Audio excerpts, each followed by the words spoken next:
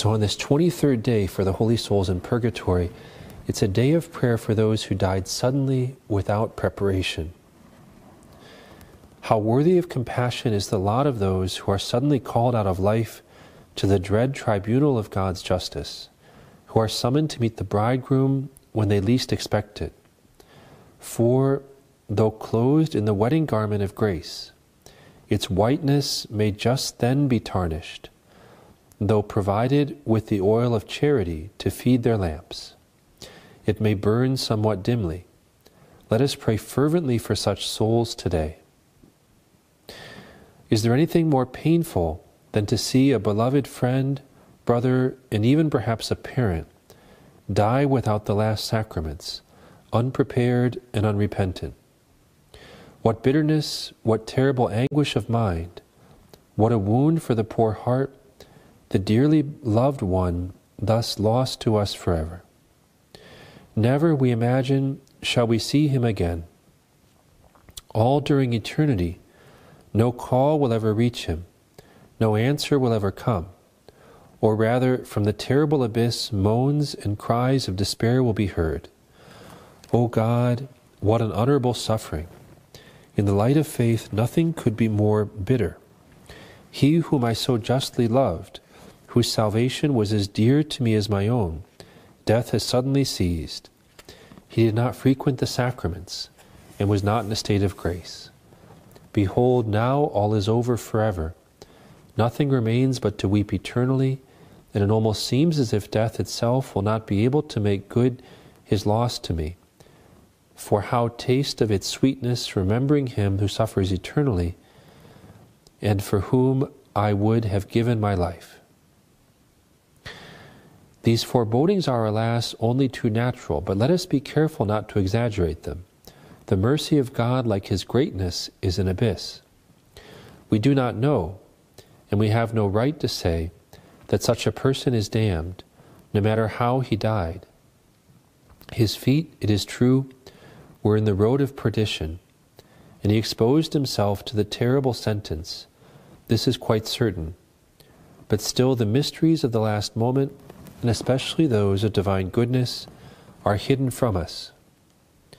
An illustrious bishop once said, "Between the last sight of a dying person and eternity, there is an abyss of mercy, especially if some pious persons have been praying for him. God knows what is for the best, and in his own good time may have granted the prayers which we thought unheard. What was wanting to this agonizing person? A ray of light with the last beatings of the heart, and this instantly produces a feeling of love and sorrow. That suffices. Hell is closed and purgatory opened. Jesus, casting a glance on the soul about to leave the body, says, "Which dost thou prefer, the demon or me?" Raising its eyes to him, the soul answers, "Thee, Lord, O thee," and mercy triumphs. In the rabbinical book, we read these beautiful words attributed to God. "Open the doors of repentance as wide only as the eye of a needle, and I will open the doors of mercy so wide that you could enter on a chariot with 4 horses. Who knows but that God has allowed you to survive the deceased on purpose to intercede for him? So wonderful and so unfathomable are the designs of providence. For all eternity we shall adore them. Let us repeat the consoling words of St. Chrysostom, so well calculated to soothe the bitterness of our grief. Imagine a spark falling into the sea, he says. Can it exist? Can it be seen? Such is your wickedness compared with the goodness and mercy of God. But even this comparison fails to convey an adequate idea of the Godhead, for the sea, vast as it is, has limits, whereas the mercy and goodness of God are boundless. This consideration, however, should not encourage the sinner to put off his conversion and penance under pretense that God will pardon him at the last moment. For does not our Lord say, "Watch and pray, for death will come like a thief in the night," and that judgment will depend upon the light and grace we have received? But the deceased for whom we are justly alarmed, had he all the spiritual advantages which we enjoy? Will not God take into account his ignorance, the bad example he received, the impetuosity of a passionate nature, want perhaps of intelligence and judgment, the corrupt surroundings in which his lot was cast?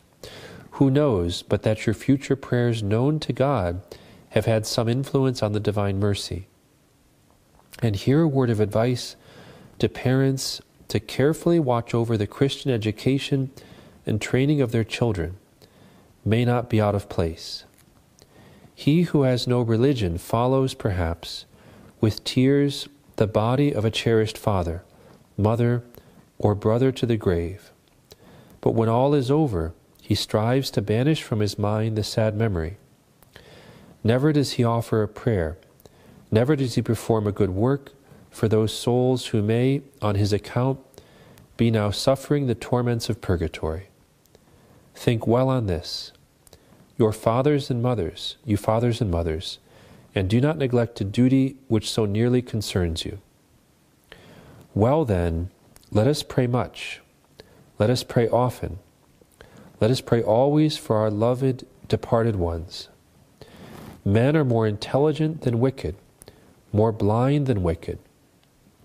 At each one's death, at the tribunal of God, the Savior of men will say, Father, forgive them, for they know not what they do.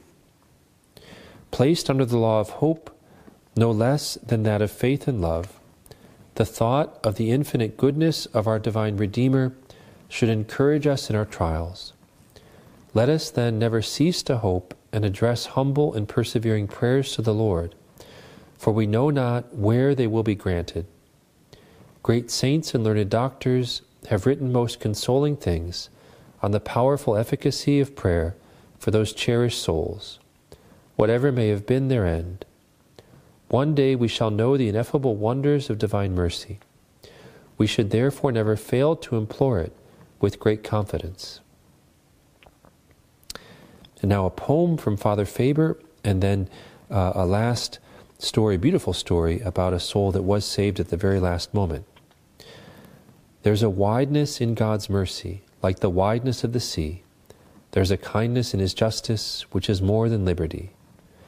There is no place where earth's sorrows are more felt than up in heaven.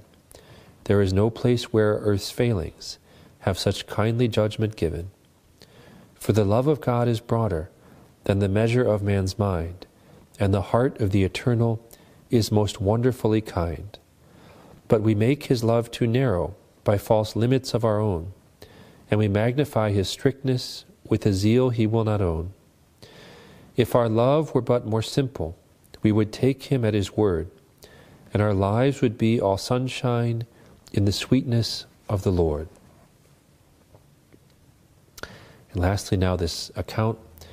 An eminent musician named Herman Cohen was converted to the Jewish religion, from the Jewish religion to the light of the true faith by witnessing a miraculous manifestation of the sacred host at the moment of benediction.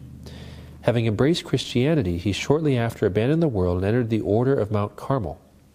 Full of grateful devotion toward the Blessed Sacrament, he used to pray daily several hours prostrate before the tabernacle in adoration, and with great fervor earnestly prayed for the conversion of his mother, whom he ardently loved.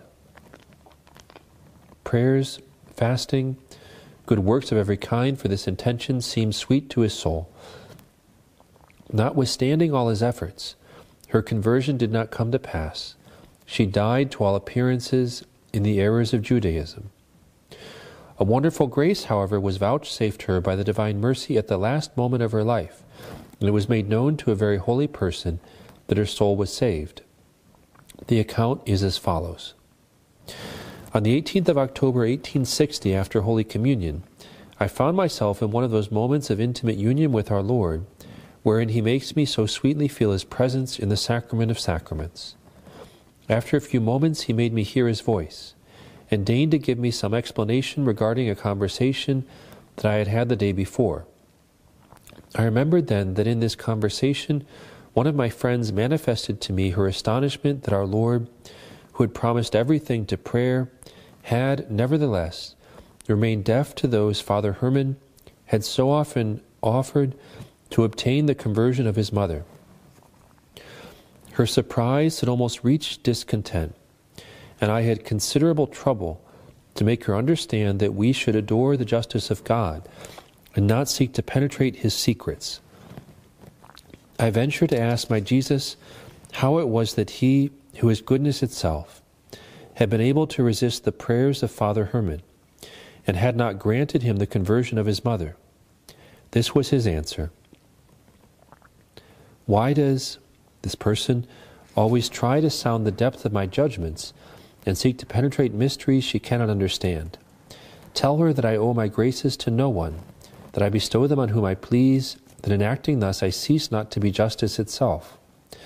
But let her also know that rather than fail in the promises I have made to prayer, I would overturn heaven and earth, and that every prayer that has for object my glory and the salvation of souls is granted when it possesses the necessary qualities.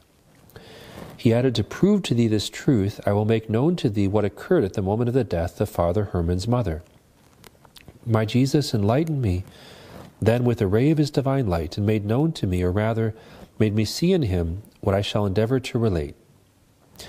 At the moment when Father Herman's mother was on the point of yielding to her last breath, she appeared deprived of consciousness, and with scarcely any sign of life. She saw our Immaculate Mother present herself to her Divine Son, and prostrate at his feet, heard her say to him, "Mercy, pity, O my Son, for this poor soul who is about to be lost for all eternity. Do I entreat of you, for the mother of my servant Herman, what he has so often asked. The soul of his mother is infinitely dear to him. 1,000 times has he consecrated it to me. He has confided it to me, to my tenderness and the solicitude of my heart. Can I suffer it to perish? No, no, this soul is mine. I will have it. I claim it as my inheritance, as the price of your blood, and of my sorrow at the foot of the cross." Scarcely had the blessed suppliant ceased speaking when a strong, powerful grace issued from the source of every grace, the adorable heart of Jesus, and triumphing instantaneously over her obstinacy and resistance, that soul turned immediately with loving confidence toward him whose mercy had preserved her even in the arms of death. And she said to him, "O Jesus, God of Christians, God that my son adores, I believe, I hope in you. Have mercy on me." In this exclamation, heard by God alone, and which issued from the most intimate depths of the heart of the dying one, were included a sincere regret for her obstinacy and her sins, a desire of baptism, and an express wish to receive it, and to live according to the rules and precepts of our holy religion, if she could have returned to this life. This impulsive act of faith and hope in Jesus was the last sentiment of this soul, and at the moment she made it ascend toward the throne of the divine mercy, the feeble bonds which retained her within her mortal frame broke, and she fell at the feet of him who had become her Savior before being her judge. After having shown me all these things, our Lord added, "Make this known to Father Herman. It is a consolation I desire to bestow on him for his long sorrow, that he may bless the goodness of my mother's heart and its power over mine." Father Herman's mother died in 1855. The vision or favor was granted in 1860, and in 1861 he received the original of this letter. So let us not lose hope for any family members who may have passed in similar conditions in what externally was obstinacy. Let's pray for them that if they are in purgatory, the Lord might have mercy upon their souls.